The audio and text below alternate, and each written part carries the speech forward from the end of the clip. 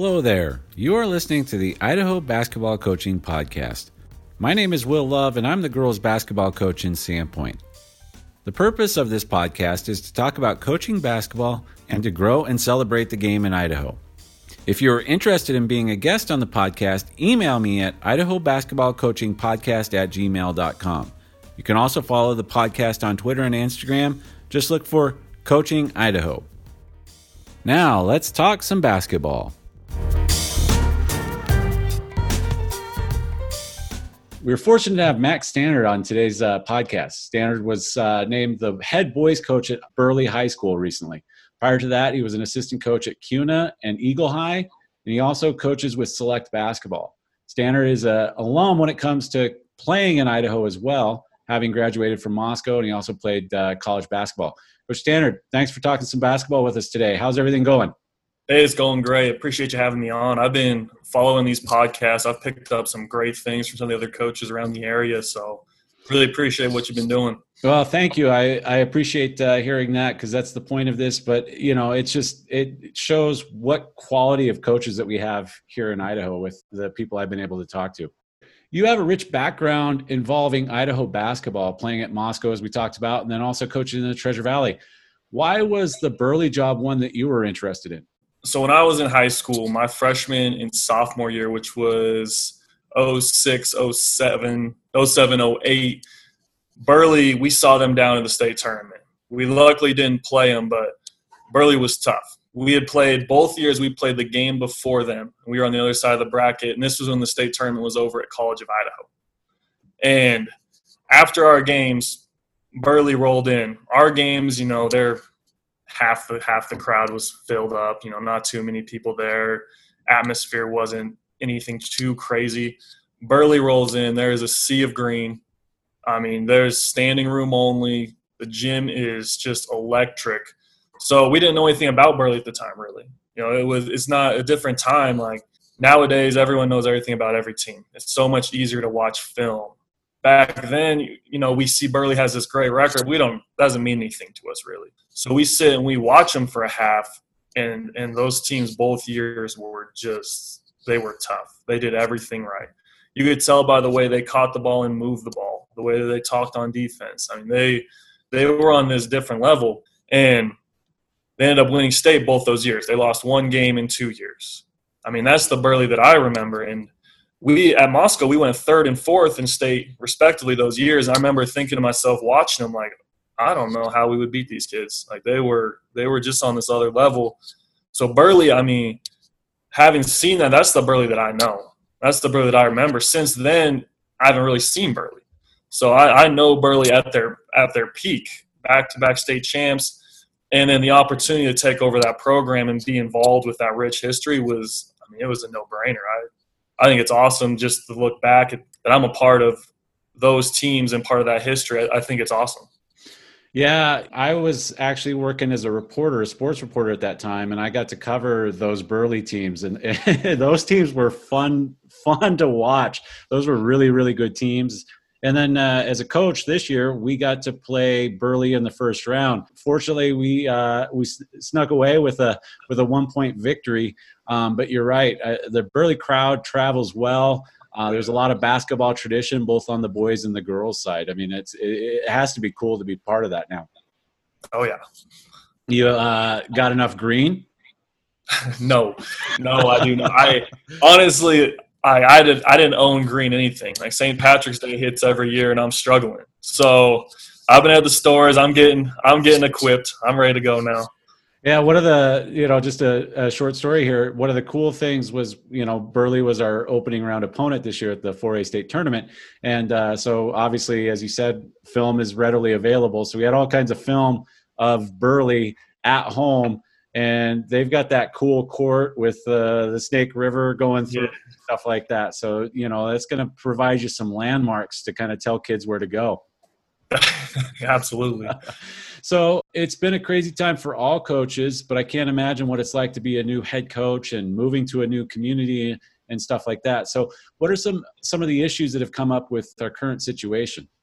Yeah, crazy summer, obviously. And luckily, I kind of knew that it wasn't going to be a normal summer getting into it.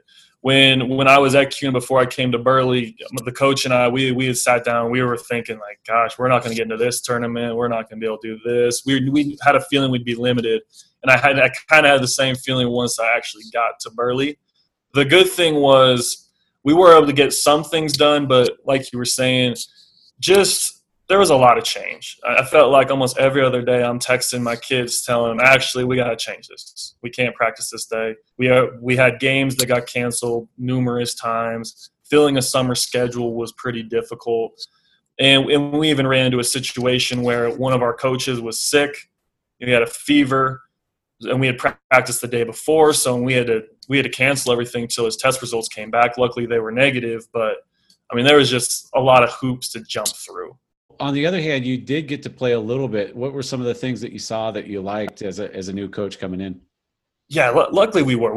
Our varsity team got 11 games in, so I really can't complain too much. That's more than a lot of teams around the state did get in. So we were able to get in the gym. I got to see my team. And the first thing that stood out, it was tough playing in July. You're missing a lot of kids. You know, a lot of kids are working at this point. A lot of kids already had vacations or they're trying to do stuff. Football kids are obviously extremely busy at that time. So we never were full strength all summer, which is a little bit difficult. But the kids I had, they came in, the kids that were available were there every single day. They were ready to work. And in games, the biggest thing I was able to pick up is these kids just compete, and they play extremely hard. And as a first-year coach or any coach, when you have a group that works hard and plays hard and they genuinely like each other as well, we got some stuff we can build on there.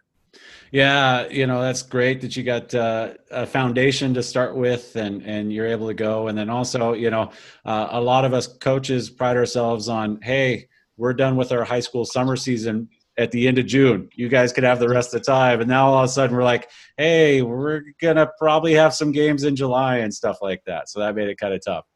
Yeah, I tried every week to try to get us, if we didn't have games that weekend, try to get them out at Thursday. Thursday was our last day so they could have these vacations. We went right through the 4th of July, so we gave them 5 days there. Just it would be asking a lot of the kids and their parents. They'd all been stuck inside for so long during the quarantine period that they wanted to get out and do stuff. And be in the gym, yeah, I mean, being in the gym's great. I know some of them love it, but parents have other things they want to do with their kids as well. So we try to be mindful of that. Yeah, there's a lot of great things to do in the outdoors here in Idaho, and this is the perfect time to do it. So one of the things you're talking about, kind of that tradition, and you have 3 former Burley players on your staff.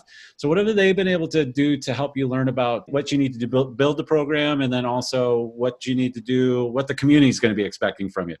Yeah, which is awesome. So 3 players. I have one that played in the early 90s, one in the early 2000s, one in the early 2010s. So we're covering every decade here with these guys. And all 3 of them had a lot of success as players. One has been coaching forever. He was part of those back-to-back state championship teams in the 2007, 2008, as well as he won a state championship back in 92. So, I mean, these guys have been around it. They've seen Burley at their best, and they've seen Burley at their worst. Luckily, they were mostly on the high end, and they bring with them just this tradition. I mean, it's me not being from Burley, and I've never really spent any time in Burley before I took this job. I don't know much about the community. I don't know much about past players and past coaches. These guys are constantly filling us in, and they're letting me know they like to talk to the kids about how Burley used to be. And they also bring with them just these ideas like this really worked with these kids back then. It's the same type group of kids. So we like to try to implement some of the other stuff that Burley's been doing during their past success. And then, of course, the community. I've been told, I can't even tell you how many times, that Burley is just this basketball community. And luckily, having 3 coaches that have been around Burley, have been in Burley, they know everybody in the community, it seems like. So they've been really helpful with me meeting people along the way and who to get involved with as far as fundraising and things like that. Well, 2 important check marks there. That 1, you got people that know the community, and 2, they've been involved with the community. And then also the other check mark, they've got a history of coaching. It's one thing to join a new program and then have to teach young coaches how to coach. But if you got coaches that have already been through the grind, that makes it that much better. Oh yeah, they make my life really easy. So speaking of a basketball community, I mean, I see photos from events that happen in Burley, and they fill that gym with little kids. So what's the youth program situation there, and what will be your role going forward with the junior high and club programs that Burley has? Yeah, so I haven't got to work with them yet. It starts in the fall, but what I've been told is what we've been doing for the last couple of years is we have skills clinics we put on a couple times a week throughout the fall for a few months. And it's an opportunity for younger kids in the community to come in. And they get to hear from myself, my other coaches, as well as the players. And I've heard the kids just love it. I mean, they get to be around the varsity kids. They're going to the games anyway. They get to be up close and personal and get to know these kids, which is awesome. I mean, it's good to have that support and get kids involved. From a coaching aspect, it's good that they can kind of get some of the terminology that I have, so we don't have to reteach that. They can see some of the stuff that we do, some of the skill building stuff that I do with my older groups, so that they can start doing that at a younger age. So once they're here, I mean, their footwork's right. They're passing the ball correctly, things like that. So things that it kind of just gives us a nice little head start with the younger crew. And same with the middle school, the kids that have been coming up. Obviously, we don't have any vertical alignment at this point because I do stuff a lot different than our previous coach did. But I want to be really hands-on with that 7th and 8th grade crew. I want to try to get to a practice or two, and I've invited their coaches, and they're interested in coming and watching us practice. So they can see the way that we do shell drill, for instance, how we communicate, what my expectations are. And if you can figure that out at a younger age, get that vertical alignment, they're making the most of their time when they get up to me. Yeah, for sure. One of the things that we're going to do is typically we meet starting in September once a week, me and the rest of my coaching staff. But this year what we're going to do is we're going to invite those junior high coaches so that they can sit in on the meeting. They can see how we're planning, and then also they can give some input on, hey, this is what you have coming up. Maybe think about doing this in the future. Getting everybody on the same page. It just makes life easier. I mean, their kids are coming up. So if we can all be doing the same thing. If I'm playing man and my 7th grade team only plays zone, we're not really benefiting each other. Definitely. What have you been doing to assess what you have there at Burley? So, I mean, like players to facility to even just like how many basketballs that you have. How have you been approaching that? It's been – so as soon as I got the job, I've had so many people reach out in the community, people that I don't know, just to let me know that we have this resource for you and whatnot. Everyone's been super helpful there. When I got the job, my AD walked me through the building and showed me everything I needed to see. A couple of days later, our former coach, Coach Whiting, did the same thing with me. So I got my second tour, and then two of my assistants did the same thing with me. So, I mean, everyone's just been trying to be as helpful as they can with me. I feel 100% comfortable with the facility now, how to get in the building. My first time trying to get in there, I broke a key off in the door, which is pretty embarrassing. So I'm figuring things out. Everyone's been so helpful there. And as far as the players that I have, luckily my staff, I kept almost identical to the staff we had last year. So these guys have worked with these kids. I only have 2 returning varsity kids. So one of my assistants was the head JV coach. He's coached all these kids. Another one of our JV assistant coaches, he coaches kids in club growing up that are all seniors now. So they know about these kids. When I got the job, I was given access to Huddle for varsity, JV, and freshmen. So I was able to really watch, kind of see which kids I liked, what they did. So I already had my opinions on them. But then kind of just to cross-analyze it with the staff. And they know more about these kids personally as well. Like, hey, he can be coached this way, he can't. They know more of that type stuff than I do. I can see what they do well on the court, but they knew what their personality was like. Things like that, which has been super helpful for me to get informed on. Yeah, what a great resource to have. One of the things that's changing a little bit, I guess, we have to wait and see what our season looks like. But I know that there used to be that super league of like 10 teams down there, and now that's kind of changed. I was talking to Coach Schuler at Century, and he was talking about it's been kind of difficult to put together a schedule. So what's your schedule look like for next year? And then ultimately, like, what do you want to get out of your schedule, especially like those non-league games? Yeah, so our schedule was built before I got here, so I didn't get much of a say in it. So the 3 teams that left were Century, Pocatello, and Preston. And Preston's been running the 4A for the last 5 years. So having them out of the conference, I had no complaints about. Pocatello and Century are always extremely solid teams too. So we lost 3 good teams, 3 quality teams out of the conference, which as far as, makes life easier. Well, let's just call it what it is. But as far as our schedule goes, it didn't really change anything because we play all three of those teams in a home and home. So, yeah. So it really didn't change anything for me there. The games just don't mean anything as far as districts are concerned. Gotcha. But, if I were to put a schedule together, I always want to play the best teams non-conference. Like I don't really like a warm-up game or anything like that. I want to play the best teams around the state. Playing those three teams twice a year is, that's at the 4A level, that's about as good as you can get, honestly. Yeah. With your connections in the Treasure Valley, will you look to maybe get some games there or keep yourself kind of a secret till the state tournament? I would like to. The Middleton tournament that's going on, I'm pretty bummed that we're not going to be able to be there with those teams.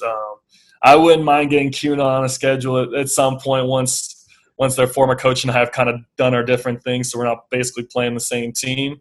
But I have some friends coaching in the Treasure Valley that I would love to go get games with. I think it would be awesome. So start talking a little bit of X's and O's and your philosophy. How long had you been kind of thinking or planning about being a head coach? Has this been something on your mind that you were starting to put together stuff, a while ago, or it was like, maybe I'm going to start looking for a head coaching opportunity now? Yeah, the last 2 years when I was the CUNA assistant coach, I have my own folders. I'm taking things of practice that I like that coach has done, that Coach Longo's done. I've taken sets that I like, things like that. I had been planning for it for a while, and my plan was whenever I get an opportunity, I want to have everything ready to go as much as possible. So, yeah, it's absolutely been on my mind, and I've already I have bits and pieces that I like. I've seen things that I don't like. Obviously, I have my own identity, but coaches always take things from other coaches. So I've taken some stuff that I liked from Middleton, and I've written it down. Some stuff that BK's done, I've taken some of their stuff, written it down. We didn't use them at CUNA, but I have those readily available for me now that it's my own program. So do you have a plan on how you're going to kind of install this? Because I think, one of the things is obviously you're a new coach, different from the previous coach. Burley also loses a pretty dominant player that's going to be going to Boise State. So, I'm guessing a lot of things were geared around him. So, I guess, are you kind of thinking about like the process of installing this and not trying to overload the kids? Yeah. When we had our rough draft schedule for summer ball, I had a plan ready for what we were going to get implemented and when. And with all the change with practice, kind of went up in flames, to be honest. But Coach Whiting and I, we're really opposites. I'm not saying one way is right, one way is the other, but he's a pack line guy. I like to force baseline. So right there, that's a huge adjustment for kids, just footwork wise. So we had to spend a ton of time in shell, ton of time doing closeouts, things like that. And we really want to just hammer that idea home before we jumped into anything else. We only played man this whole summer. We'll have a zone ready. We'll have multiple presses, things like that. But we just stuck to the basics there. On the offensive end, last year, Burley ran a ton of sets to get Jace the ball. And you got a kid that's scoring 25 points. That's how basketball works. The best player gets the ball. With this crew that I have right now, we have a lot of guys. I couldn't even tell you who our leading scorer is going to be. I don't even really have a guess. We have a lot of guys that can do a lot of different things well in the offensive end. So we're going to be built more around a motion offense where it's equal opportunity. So a lot of some of the kids were on varsity. Well, they didn't get the ball a ton because they had to focus on their best player. They have a much larger role now, and I think they're excited for that opportunity. And they're doing everything in their power to make the most of it. All right. And your first response when I sent you some pre-production questions dealt with defense, particularly as you talked about being disruptive on the defensive end. So what are some of the big concepts when it comes to your defensive philosophy? We just want to be relentless in our ball pressure. So anytime we want that ball picked up. On a miss, we want it picked up right at half court. We want our guards up there. When I got the job and I was watching Huddle, I had a senior on JV and a 2B senior on varsity. I watched both those kids in multiple games press man-to-man by themselves. The rest of the teams playing normal man, they pressed. And that was just a green light to me right there, that what we did at CUNA I could carry over. I have 2 kids already, seniors, that are just bought into being disruptive on the defensive end. So with Burley, we're small. We don't have much size. So our guards, we have some really good on-ball defenders. The challenge for them is to keep the ball as far away from the rim as possible. We can't let teams get comfortable on the offensive end, run their best sets, dump it into a post, things like that. So we're going to be in trouble. We're going to have to double. So our main philosophy is to push that ball out. Never let the offensive guards – don't let them get comfortable. Don't let them come down and dictate what they want to do. We always want them pushed away. And with that constant pressure, you're going to get beat sometimes. We have good on-ball defenders, but you're going to get beat. So the team defense aspects is we always have someone sliding over to take a charge. We always have someone jump switching and attacking that ball. And our big thing with when we jump switch, we don't wait for the offensive player to come to us. We go attack the dribble. So they're constantly feeling us in their face. And we have plenty of depth. I think it's going to work well for this team, guys that we can cycle through. A lot of guys that want to be disruptive and really want to get after the ball handlers. So what did it look like this summer in the games that you did get to play? I mean, are they learning what you want them to do? Yeah, absolutely. So it was a process. I mean, our first tournament we played 3 games in a day, and they were used to kind of just picking up the ball at the 3-point line, just waiting and kind of that fundamental man-to-man, build a wall. So it was a bit of a process for them to get switched to it. But the mindset, it didn't take long for it to get bought in. It said, any make, you guys are picking up full court man-to-man. And if you are off the ball, if you're not on the ball handle, you got to be what we call the midline. You're ready to jump switch anytime that they're beat. So everyone's watching. Because if I'm asking one of my guys to pick up 90 feet and apply this tremendous ball pressure, he's going to get beat sometimes, but he's going to lose confidence if he doesn't have guys yelling, switch, switch, switch, things like that.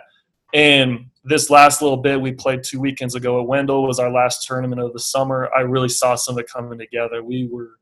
You could see teams couldn't run sets against us. They were really struggling there. We had teams pushed away from the rim. And then you could even see in the scores, we got some compliments from some coaches, holding some teams to 7.5 points. And so you can start seeing our guys just taking pride in what they're doing. That's the main thing. I know they can do it, but they're starting to really buy in on the defensive end.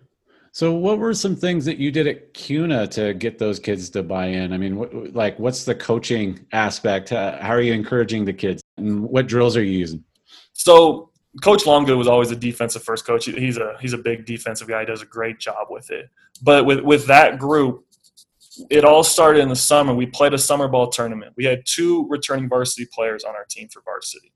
Those 2 kids were football kids, and they missed our first tournament. So we went into a summer ball tournament with 0 varsity experience, and we could not score the ball. We knew we had to do this on the defensive end. We played an Eagle team. And it's summer ball. I know better than to read too much in summer ball. No one's really ready to play, especially first tournament.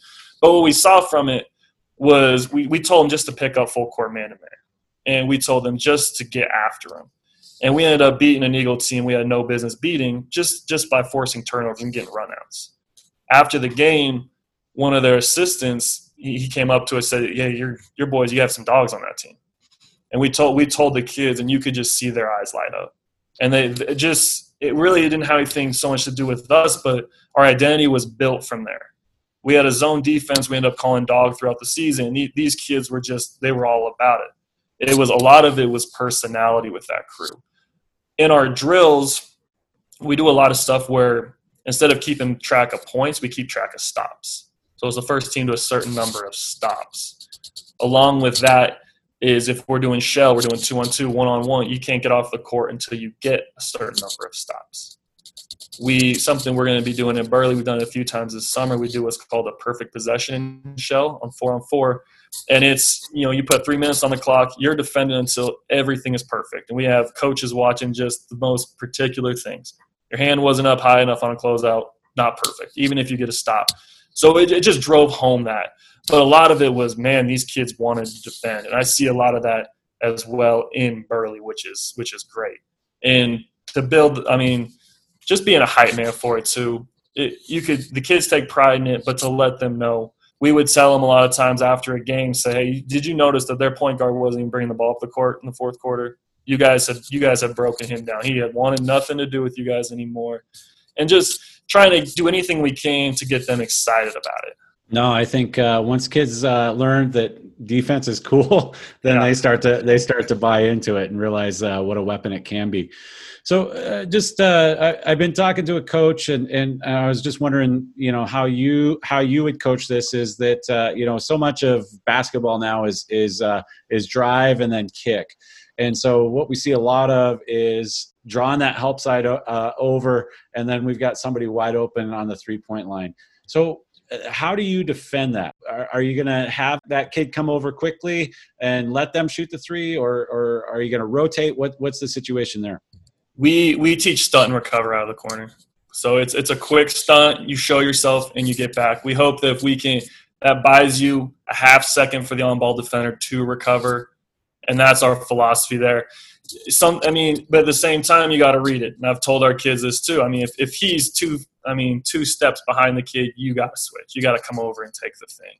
And I don't think there is a right answer to it, because I watched this in the summer sometimes. Okay, that was a great stunt and recover, but we still gave up a layup. So I'm out here, why didn't we step over and take a charge? I mean, it's tough to have it both ways, but I think if you just find which one you want and drill it and get it to be the best that it can be, I think that's as much as you can ask out of it. Yeah, I guess got to remember that it's basketball and not soccer. So teams are going to score. Yep.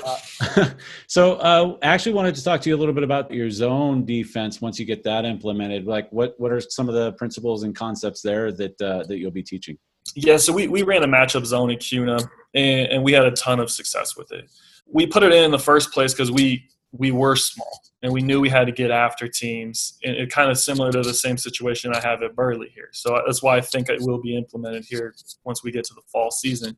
What it was is on any miss, we went into it. So we didn't run it on any makes, just on misses. So we go right into it. Where it's different is we have what's called an up guard and a down guard. So our up guard, he picked up the ball at the opposite 3-point line. So wherever the guard was, he was always feeling pressure. The other guard would get to half court.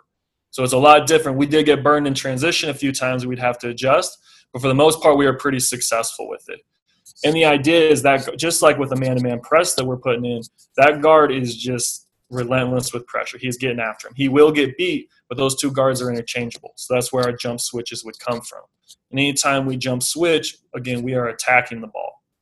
Once they get down to our half of the court, we have one of them at the free throw line, so he's taking away the high post, and the other's on the ball. We're trying to cut half of the court. So we're trying to force them either to the right or to the left, so we only have to guard one half is our philosophy there. Teams, it's kind of a gimmick zone. We saw just about every formation possible, and we'd have to adjust, and it took some time. But the main idea was just to get after these guards, just to make life difficult for them. And we have two guys just constantly attacking them. The three guys on the bottom, their jobs were a little bit different. They weren't quite as aggressive. But like any ball screen, we're jumping it hard. And we had so much success that we forced so many turnovers. We won every game but one this whole season. We won the turnover margin. And it was just because we had kids that were bought into it and that just loved making life difficult for guards. I was at a basketball coaching camp at Gonzaga. This was probably 8 years ago now.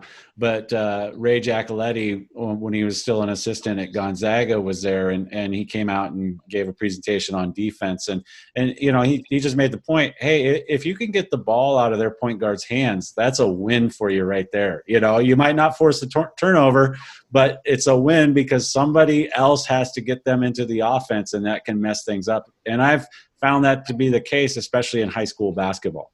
Absolutely. And the thing with it, we saw teams run zone offense against it. We see teams run a man offense, but they could never, the timing in their sets was just never right.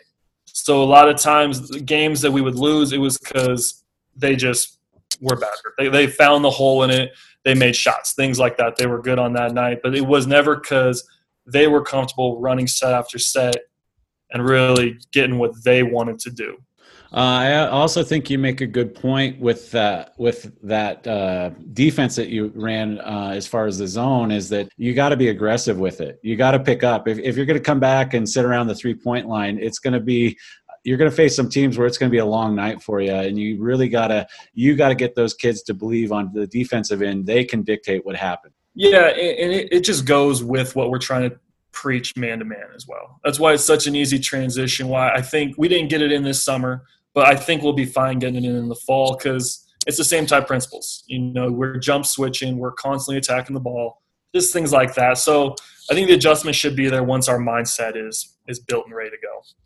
Let's talk a little bit about offensive end, and you already said that you're going to run a motion. So what's that going to look like? What are some of the key principles going to be there?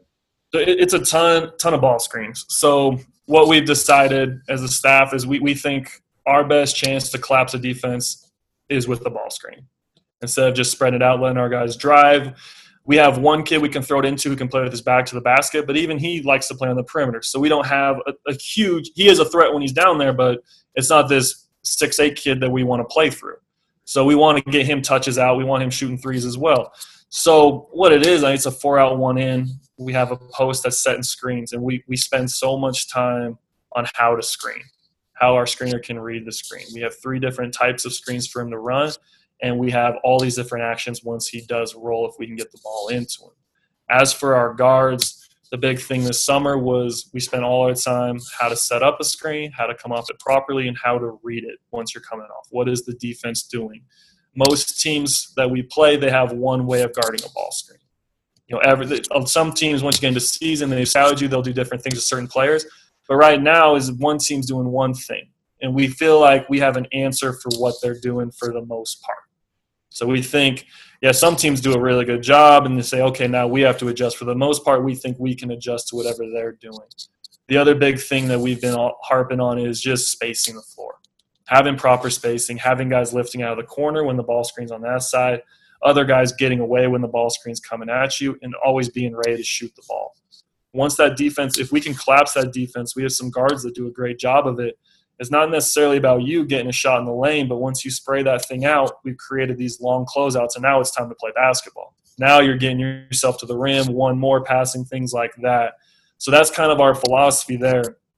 Our adjustment we have is we also do it from a 5-out standpoint, where we have certain guys are screeners, certain guys screen this way, certain guys slip every time.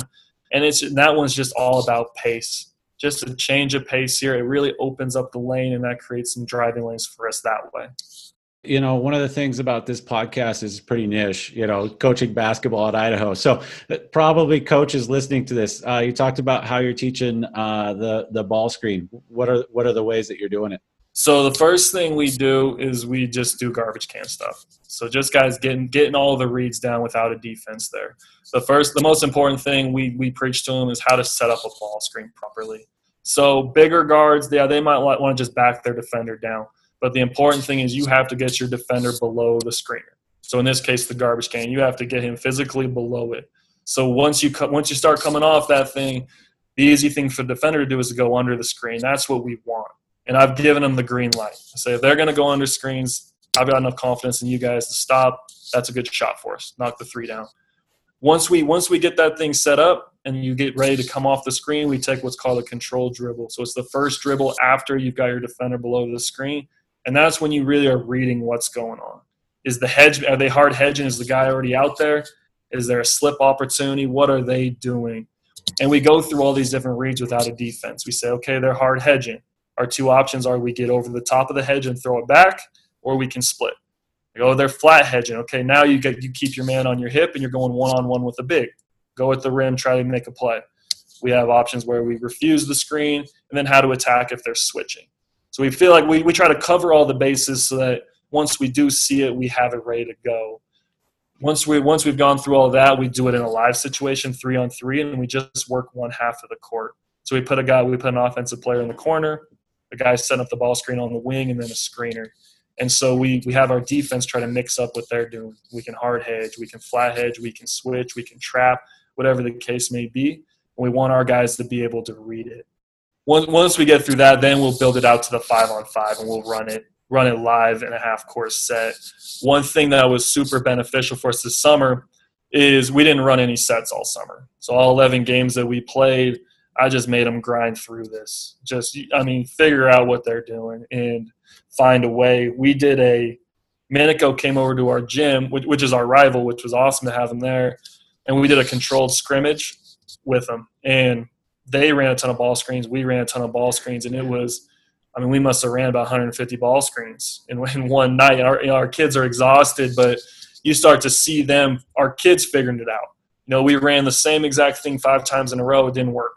Okay, now what? Okay, now instead of setting a normal screen, we're going to twist it or we're going to slip, things like that. So I started to see our boys communicating with each other and really figuring out what's going on and how to attack it.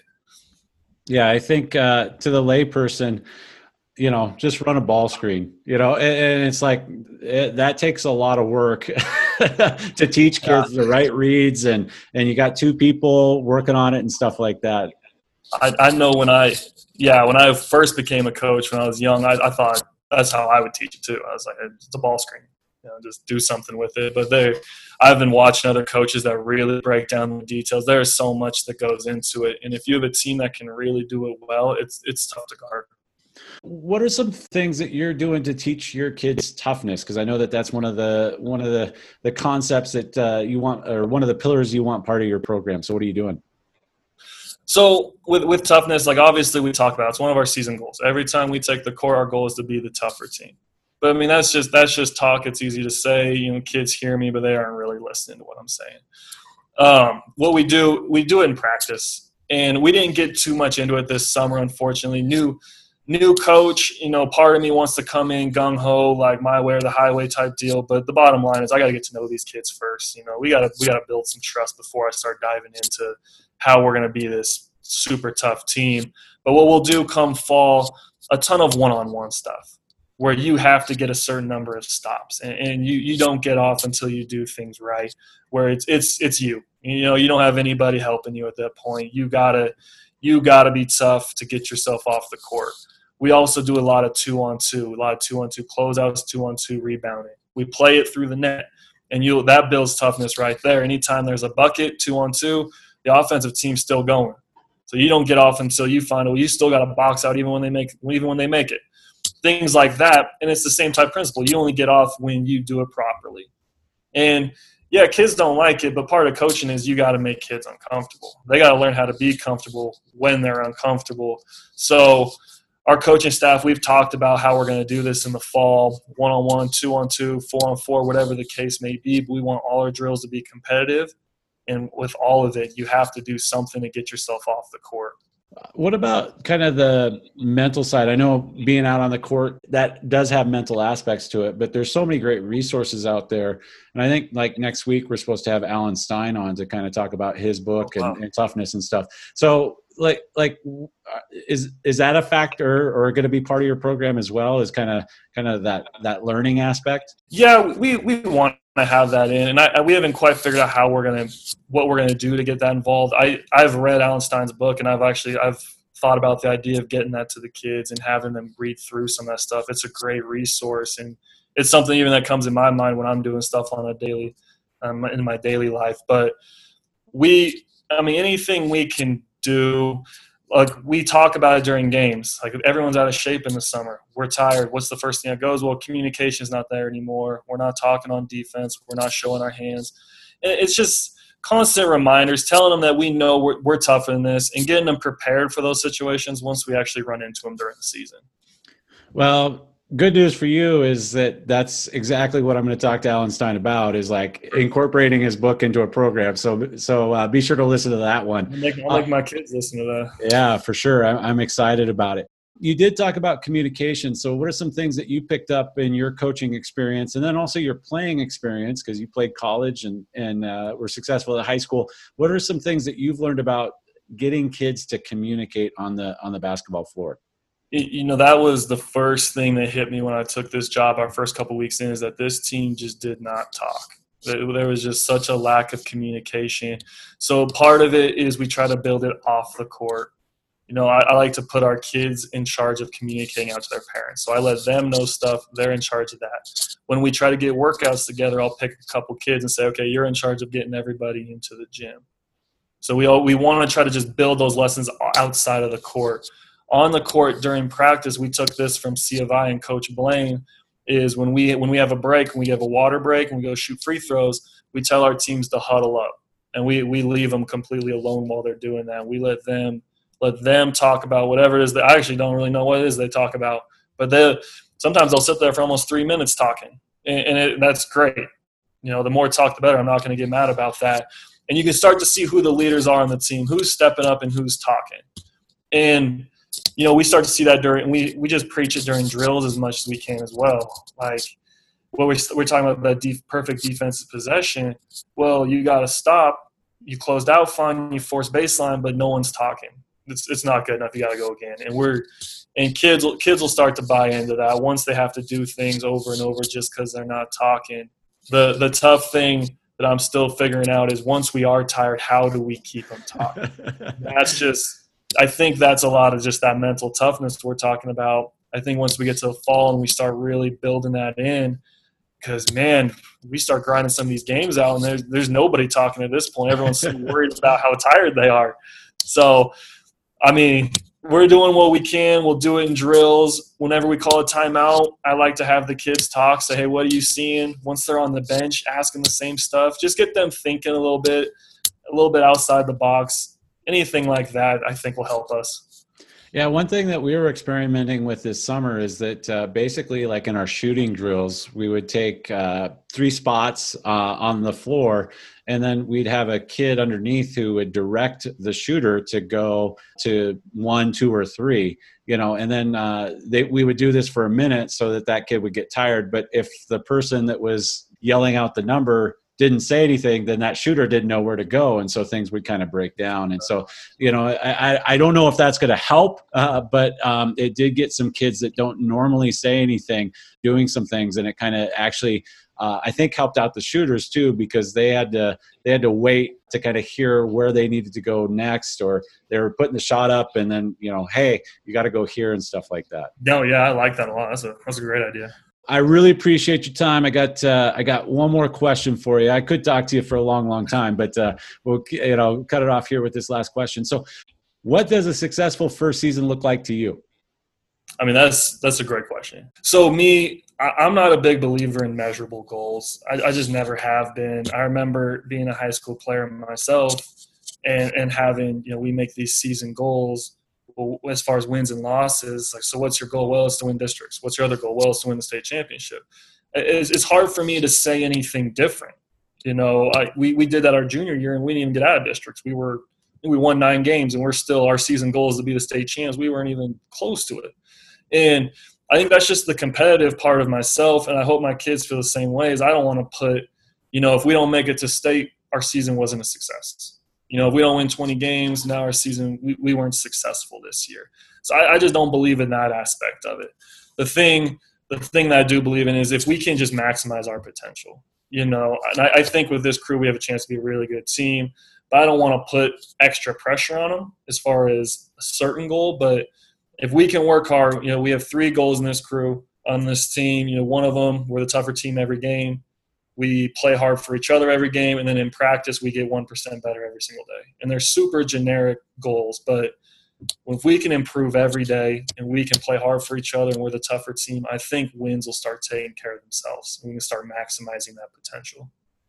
All right, like any good coach, I lied, and I got one more thing. What's it been like for you? I mean, you must be just really, really excited to get going and be in this position. Yeah, I'm going kind of crazy right now, to be honest, because summer ball's over and I have to wait, all the way until November at this point, other than workouts in between. So I got a little bit of taste of being a head coach, but it wasn't quite enough. The summer went by so quick this year. I can't wait to get started. I'm a teacher, so I'm not really doing a whole lot right now in the summer. So I'm constantly just kind of pacing around the house, drawing things up, trying to work things out, and just doing everything I can to get us in a good situation so we can be successful. I'm going to be talking to my staff more than they want to hear from me, I'm sure, in their off season. But I'm already thinking, like, gosh, we gotta have a coaches meeting tomorrow because I had this good idea, and this I can't wait to get started. It's been tough just waiting for it. Well, congratulations, Coach, and awesome that you're getting this opportunity. Awesome that you're doing it in Burley. Like we've talked about, great basketball tradition there, and just want to tell you, have a good rest of summer and good luck next season. Hey, I appreciate it. Thank you for having me on.